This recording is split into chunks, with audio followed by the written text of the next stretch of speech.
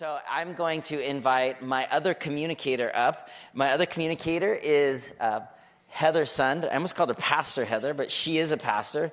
Heather is not only my spouse, she's a licensed marriage and family therapist who has been caring for relationships and individuals for decades in this community.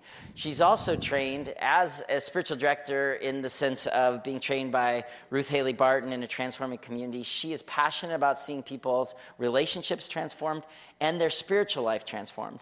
And towards that end, her and some colleagues are putting together the first spiritual direction retreat for clinicians of care, both spiritual directors and counselors. That's coming in May 4th and 5th. You can ask her about that, or you can ping me and I can get you connected. But her and her team are building something to pour into the people that are healing relationships in the city by the one thing that really changes us, which is Jesus. Isn't that cool? So I am absolutely delighted to finish this series with my partner of 23 years. I get emotional. It's been a week. You know, like anytime you go to like, hey, let's preach Jesus together, we end up, Heather's going to, week. Yeah, we've had a week. And so we're in this together. We're talking today about chapter 5 of 1 John. But in that regard, we're talking about really what makes our hope in Jesus secure. And how does this transform our horizontal relationships here on earth? So Heather's going to read us, I think, just the first 5 verses from chapter 5 of 1 John. We're reading and teaching out of the Passion Translation today. A lot of us carry NIV or NASB or whatever, but we've been really enjoying this translation of 1 John 5. So yeah, I think that this translation has such a wonderful description of these verses. Before I read, we are going to do something experiential later in the sermon today, so I want to set you up for that now. If you are not currently sitting next to anybody, if you're new to the service, or this is a new community, or you're just kind of wanting a little alone time, I want to honor that, and at the same time invite you into a community experience of worship today. And so maybe you scoot next to somebody. We're going to do a buddied up, or maybe 2 to 3 people thing a little later on. So fair warning, the therapist is inviting us to do something. So let's stand for the reading of God's word, the first 5 verses of 1 John. And before you sit, some of you might need to be relocating so you're close to somebody. Maybe shift towards a buddy or two. Okay? All right, thanks. So 1 John 5. Everyone who believes that Jesus is the Messiah is God's spiritual child and has been fathered by God himself. And everyone who loves Father God loves his children as well. This is how we can be sure that we love the children of God, by having a passionate love for God and by obedience to his commands. True love for God means obeying his commands, and his commands don't weigh us down as heavy burdens. You see, every child of God overcomes the world, for our faith is the victorious power that triumphs over the world. So, who are the world conquerors defeating its power? Those who believe that Jesus is the Son of God. Let me pray, and you can have a seat. Jesus, thank you so much for the scripture. We pray you'd bring it to life in your people through this message today. In God's name we pray. Amen. Well, our message today is called Loving God, Loving Others, which is also the name of our series. And then there's kind of a parentheses, easy, not easy. We're going to be talking about this like, sounds easy. It's not easy. We got to model that in our own lives this week of like, it sounds easy. It's not easy when life comes at us through all sorts of different difficulties. But in John, loving God and loving others is meant to look easy through the power of God, lived out even when it's not easy in our lives. There's a fascinating report I want to give you here as kind of our introduction. That Bethany, recently we took the survey, all congregants that call this church home. We had 855 people that took the survey, which is kind of a big deal for us right now. We felt really excited about that. And just this week we had an expert come and speak to us, I thought, about the survey. Turns out this expert, this guy named Matt from this company called Glue, which is studying what's going on in the church in America, talked to us for about 90 minutes about this survey. We're going to be bringing information back to you about some of what we learned through it. But he spent a lot of time following trends in the church and kind of giving us this like pep talk, because what his company does is work with 200 of the leading churches in America, Bethany being one of them, called lighthouse churches. And through their research of lighthouse churches, they're connecting the dots of where there's spiritual hunger in the lives of people in America and where they're connecting to that hunger in the church, or maybe the church at times is missing its ability to tap into the hunger that people experience. We all know, it's oft repeated, about a third of people have left the church in the last couple of years. So the hunger is like, God, how do you want to transform people? And then for those of you that are here today, of like, what does it mean for us to be experiencing more of God's fullness in our actual everyday lives? One of the things that he shared as a testimony in his presentation this week to the leaders of Bethany is a research project.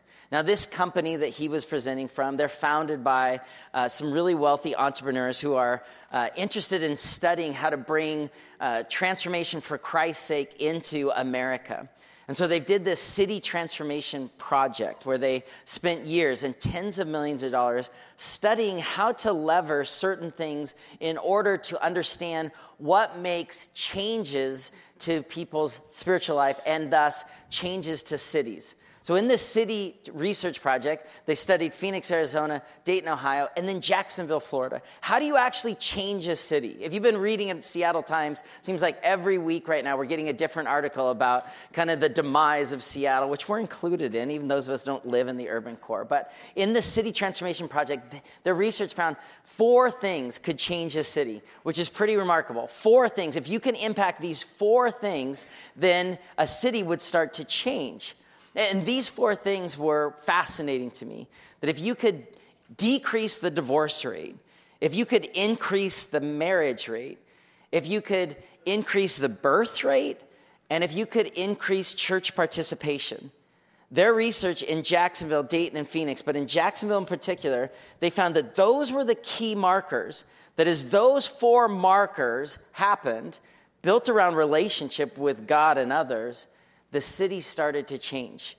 And in the last year of the study, they saved the city of Jacksonville $18 million in court fees alone by increasing the marriage rate, lowering the divorce rate, increasing the birth rate, increasing church participation. It was fascinating because now they're captivating not just church leaders, but civic leaders.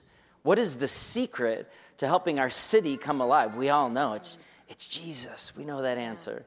But how? That's chapter 5 of 1 John. It's some of the how that we get into this. Something that was amazing about that study for a marriage and family therapist, the divorce rate dropped by 30%. That's amazing. That's huge. As we segue into kind of the overarching theme of what we're talking about today, I read this chapter with so much joy and so much of God going, yes, yes, yes, this is the stuff. I encourage you, first and foremost, spend more time in this week. We can't nearly unpack everything that's in this little nugget of goldenness, so read it again and again. As Scott mentioned, it's in here that the path is easy. We're supposed to love God and love others. It's my favorite thing to do, teach people how to love people better. It's probably my deepest pain point, is why I'm so passionate about it. And it's so easy, right?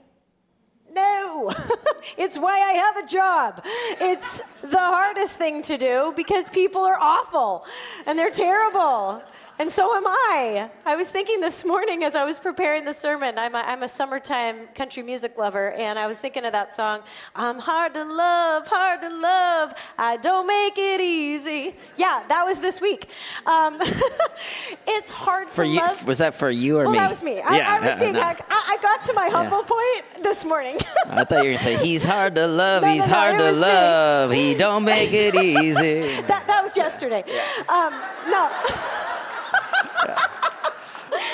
God gave us, though, a vision for this. It's easy if we do it, if we follow it, if we live by it, if we commit to it. It is actually easy because guess what? It absolutely resonates with our soul and who we were created to be. And there's a ton of barriers out there, and we have a map that tells us the barriers and tells us the encouragement, and it does become something that is attainable. Whether it's easy or not easy, it is attainable.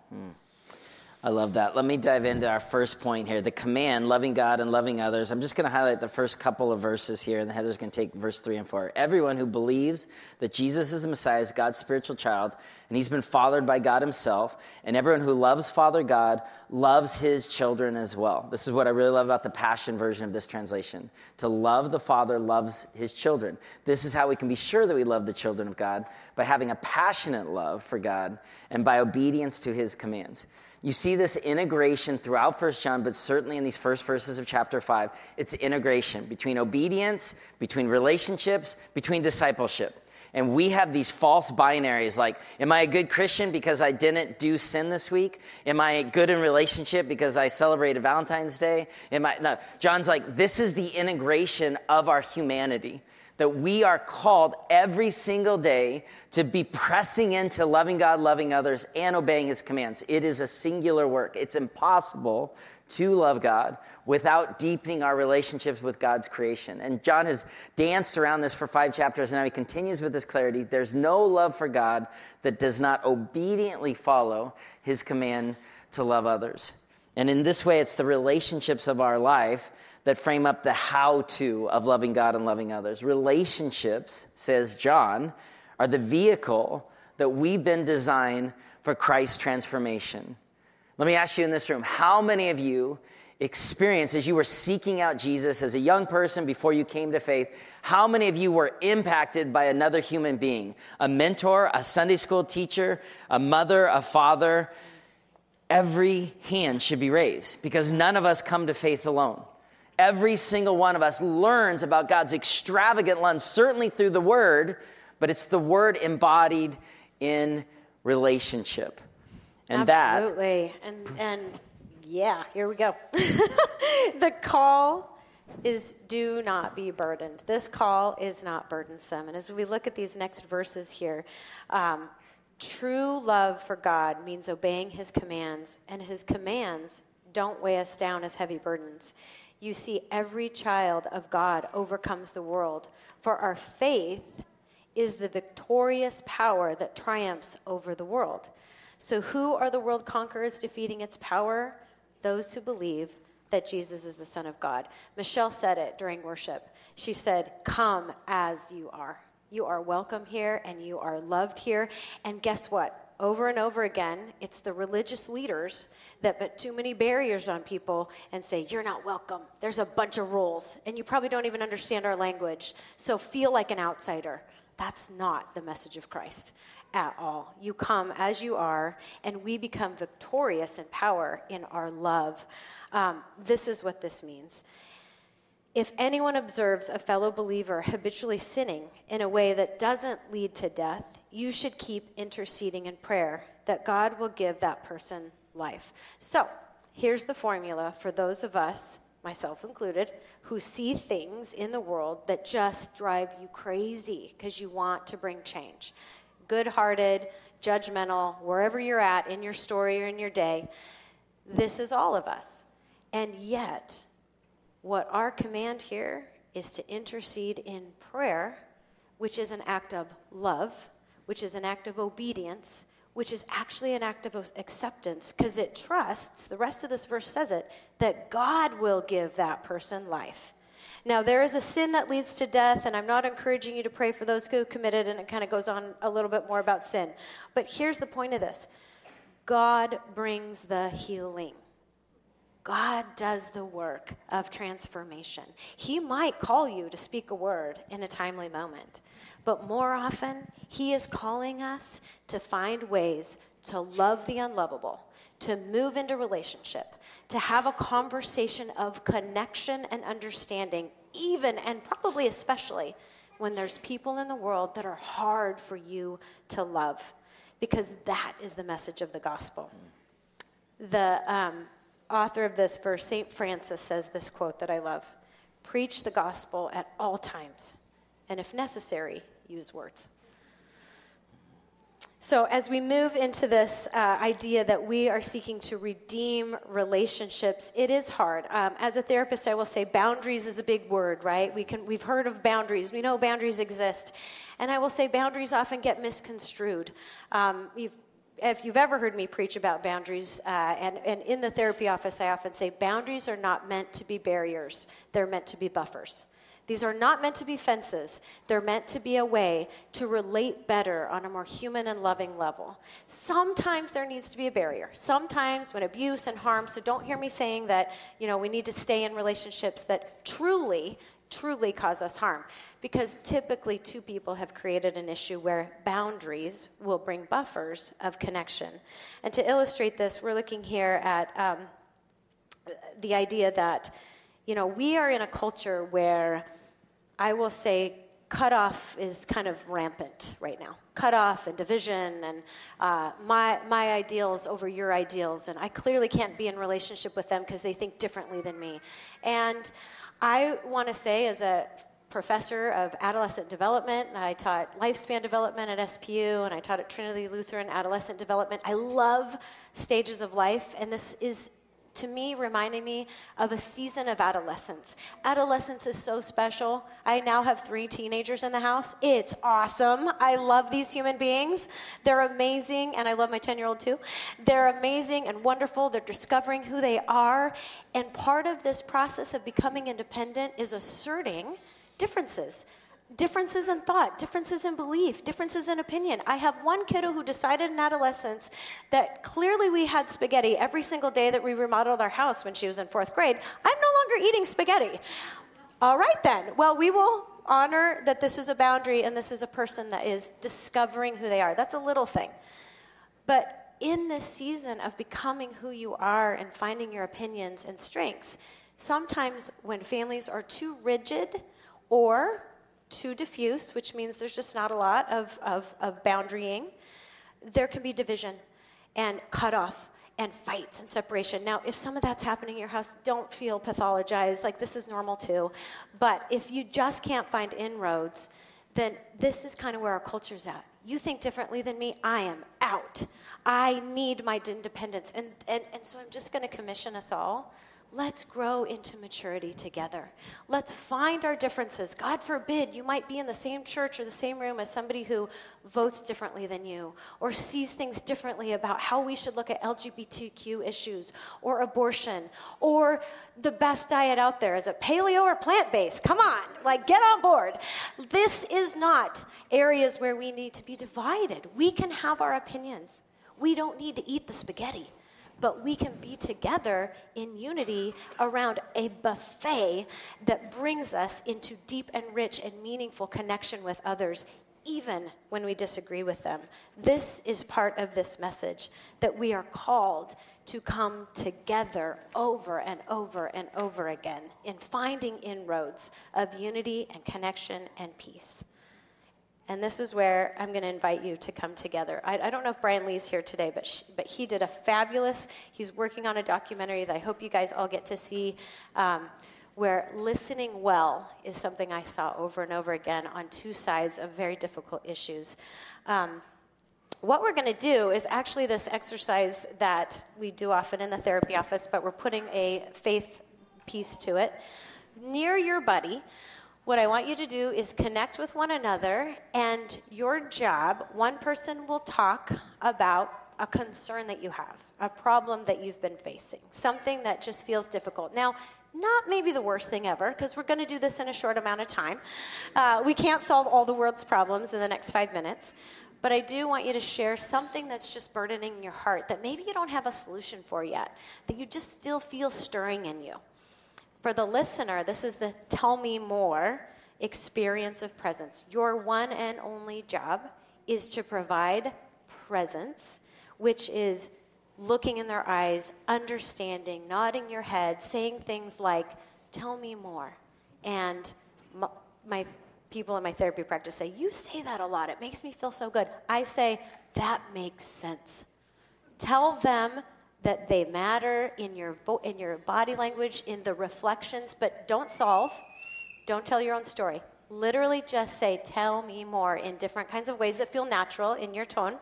And we're going to come back together. So about 3 to 5 minutes, one person is going to share. Maybe you have 2 or 3 people together. That's okay. And the other is going to invite listening, deepening, tell me more experience, okay? All right. Any questions? Normally I'm teaching a class. I want this to be clear. Okay. All right. Come together, and we'll give you a little bit of time to do this exercise together. Okay, as we come back together, I kind of hear us winding down. You probably didn't solve any big problems today, but I want to tell you something. This is powerful. And even as you're kind of wrapping up conversation, and I'm sure there's more to say, this exercise is actually better done in a 15-minute time frame, and then you switch, and then the other person gets to talk. I'm going to encourage you to keep having that conversation that you're having. There's probably more to tell, and ideally you're sitting by somebody that either you really love and want to connect deeper with, or you're getting to know, and how much even better to be connecting with new people today. Here's what's awesome about this. This is based on a study where they put people in a room and they commissioned them to do this. Just spend 15 minutes chatting with the other person. They share a problem, and you deepen and deepen and deepen and just merely be a good listening presence. Now, we've all heard good listening skills, and I swear everybody that comes to my office is like, we just need better communication. It's like, actually, you need so much more than that. But this is a good starting point to listen well. To listen well is life-changing. Actually, neuroscience teaches us that when we have a loving presence who we can tell really hears us, really cares about us, our brains co-regulate. The stress that we are feeling softens, and we feel, at the end of a good conversation, not only better, but like we can actually probably solve the problem. Now, maybe you didn't get to the solution here, but in 15 minutes you might have. And this is what this research study showed, that after 15 minutes, at the end of the conversation, everyone said, yeah, I feel like I have my solution. And the person on the other side said nothing of a solution. How often do we feel pressured to solve people's problems or to tell them, I have been through that too. I know what it's like. That's not good listening. Listening is actually showing presence and love and connection, and that's all we need to do, is to simply show that we care. Guess what? That's what this chapter is all about. God is going to do the transforming work. Guess what our first and foremost job is to do? To love and be present to others. And here's what's amazing. Even better when we completely disagree with somebody. And when we're actually in a conflict. And I recently had a situation with somebody that I had to talk to about the way they did something in a way that was harming children emotionally. And I was so upset. And when I chatted with them, with all kinds of opinions about how they had handled a tough situation, I started by saying, tell me how that was for you. And as they told me, oh, these accusations of how terrible these children are, I just listened and said, that sounds hard. And I see your heart. I see you really care. And then at the end, asked permission to say, maybe we could handle that a little differently. But in the beginning, I sought to love them so much. And in the end, we were unified in that. We could come together over common ground, even though the approach was very different. So I will say, when you love somebody, listen well. When you really disagree with somebody, listen to them really well. And this is life-changing stuff. Yeah, and that's what John starts to move in this, what we're calling the commission. Here's your third bulletin point. We're going to look at 3 different sections of Scripture here as we kind of head for home base here. But the commissioning is living in the victory of Christ. And as you were all sitting there talking, Heather's like, I want to take pictures. They're doing so well. This is, it's inspiring. Because oftentimes we make, at church, like we come and listen to ideas and we're like, good luck out there. But like flipping the classroom, like the work of the church is the equipping of the saints. And it's that's philosophy shift from like, the yellow taxi cab to Uber of like equipping a nation of taxi cab drivers versus somebody that wants to own that. Like Christ has empowered you with his spirit within you of like, not for Uber, but for Christ. Like in your relationships, in your everyday walking. You don't need a pastor to tell you to do this. You have the scriptures. You have God's spirit. And we get to do this together. It's where church matters so much. Not the messenger, but the message in our lives lived out of Jesus. So this commissioning here, as we kind of look at a few key chunks here throughout the end of chapter 5. Let me just highlight a few verses that really pop for me, and then Heather will do the same. Picking up in chapter 5, verse 10. Those who believe in the Son of God have the living testimony in their hearts. Those who don't believe have made God out to be a liar by not believing the testimony God has confirmed about his Son. And this is the true testimony. that God has given us eternal life, and this life has its source in his Son. Whoever has the Son has eternal life. Whoever does not have the Son does not possess eternal life. And as we wrap this series up, chapter 5 is really centered on the person and work of Jesus Christ. In theological terms, we call this Christology. And what John is saying is, this is our testimony. If we believe in the Son of God, we have life. And we are made for contribution in God's kingdom. We are equipped. We are called. We are anointed. And yet there's an obedience factor to not drift off of that and lose our identity and lose our calling. And Jesus is calling us back through the power of his Spirit in our lives, this truth we have in our hearts. So as we love God and love others, and this movement of equipping God's people to be deeper and deeper engaged, this is the real. Like, what's he really doing in your life? Love God, love others. Got it. It's a bumper sticker. No. Live into it. And guard yourselves against a deception that your life and identity could be found in anything else, in any other identity other than what Christ has done in our hearts.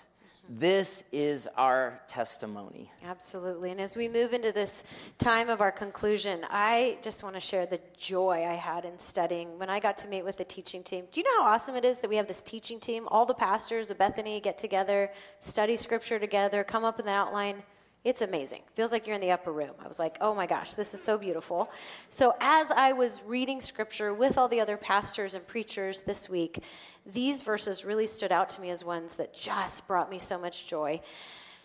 Since we have this confidence, we can also have the great boldness before him. For if we ask anything agreeable to his will, he will hear us. And if we know that he hears us in whatever we ask, we also know that we have obtained the requests we ask of him. 1 John 5:14-15. This is absolutely the easy, not easy. This is where it talks about, so we just pray, right?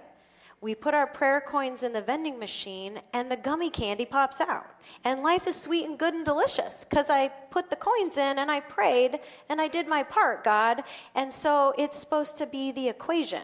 It's not the equation. Look at these scriptures. This is actually so incredibly hopeful because if you look, it says right here, for if we ask anything agreeable to his will, that's key. We start with having our hearts right. This person over here needs to stop their sin. They're terrible. Let's check our hearts first, maybe. But we need to check our hearts first. We are first praying in agreement. God, I want to agree with your will and your goodness. That is key. And then guess what? He solves all the problems. Nope. He will hear us. He is the great presence. He is listening. He is not always solving.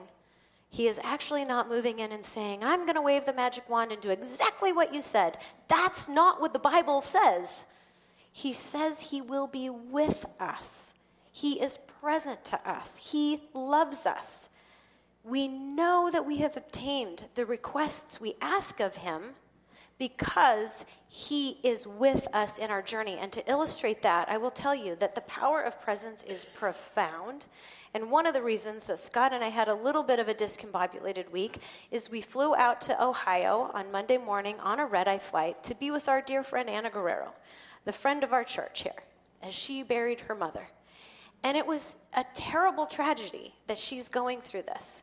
And we can't solve it. And guess what? We prayed for Patty Bush. We prayed, our church leaders have prayed over and over and over again for her cancer to be healed. And guess what? There were many miracle moments along the way. And there were beautiful times of rejoicing. And we prayed near the end of her life, continued to pray for hope and healing. And guess what? She has passed on. And God is still good because we are present to each other. And we flew out not to fix it, not to tell her that everything's okay because she's in heaven. She is, and we rejoice in that. But it was our presence together. And I will tell you, the generations of presence that Patty Bush brought into her life is a testimony. If you never met her at our church, you were changed by Patty Bush's presence. And over again at her funeral, people shared the testimony of her life. She listened. Her eyes were penetratingly beautiful like her daughter's, and she looked at you with intention, and she cared about you. And that was shared over and over again. And when we went to be with her, when we went to be with Anna's family and Morrow and their children, we simply were there to bring presents. Because you know what? Not as an equation, but they've been there for us over and over again. And this is how we love one another. We simply show up and we show our presence for one another. I cannot solve or take away Anna's deep pain right now, and I wish I could. But I'm going to walk the journey with her. And I'm going to listen when the days get hard. And I'm going to laugh with her when she tells silly stories about her mom, because those are there too. And we are continue to walk together and be the presence of Christ to one another. He will not always solve and give solutions to the prayers, but he is so good, and he is with us and gives us strength for any challenge that we have to endure. Now, we're going to move into a time as we close with worship, and I'm going to call our prayer team forward. I'm going to call our worship team up. The final verse from you, for you is from chapter 5, verse 20. We know also that the Son of God has come and has given us understanding. So what everyone in Christ in this room has, you have his understanding, that we would know him who is true, and we're in him who is true by being in his Son, Jesus Christ. He is the true God. He is eternal life. We have understanding. We have the truth. We have understanding. We have the truth in Jesus Christ in our hearts. And so as we move into a time of worship right now, I'm just going to encourage us to just close our eyes right now, to kind of listen to God's Spirit who will speak to you in the smallness of your heart for understanding, for truth. Ask the Lord in your heart with your eyes closed, what's a relationship that needs tending to for the sake of the gospel in my own life? God will speak to you. He gives understanding and he gives truth. Or maybe you want to ask God the question, what feels like a burden that God wants to unburden by the power of his Spirit? It's just not easy. God, where do you want to make it a little bit easier? And also, church, just ask the Lord where you can lean into your faith to experience more of the victory of his Spirit in your life this week. He's promised us not just understanding or truth, but victory. What a declaration. So, Spirit, speak to your people now. Speak and lead them.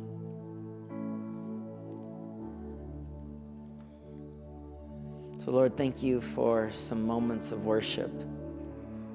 Thank you for this journey you're on, teaching us to be a congregation that knows how to listen well to each other and to your Spirit.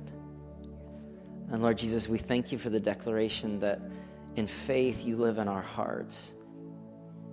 God, if there's people in this room right now that want to recommit their heart to you, they've drifted, they've made something else an idol, they've lost hope, God, would you penetrate their heart with your peace, with your love, with your hope? Would you bring their dry bones to life right now in this space, God? God, would you encounter your people? God, we love you. As we close and worship, we pray you'd continue to speak to us, continue to stir us up, continue to boldly press us into an encounter with your Spirit. Move beyond something in our minds, but something alive in our hearts, in our fingers and our toes. Disciples who know you through experience. Yes. Thank you for your great love. Thank you for your truth. Thank you for your understanding. And all God's people said, amen. I want you to stay seated. And in just a moment, Michelle's going to lead us into worship.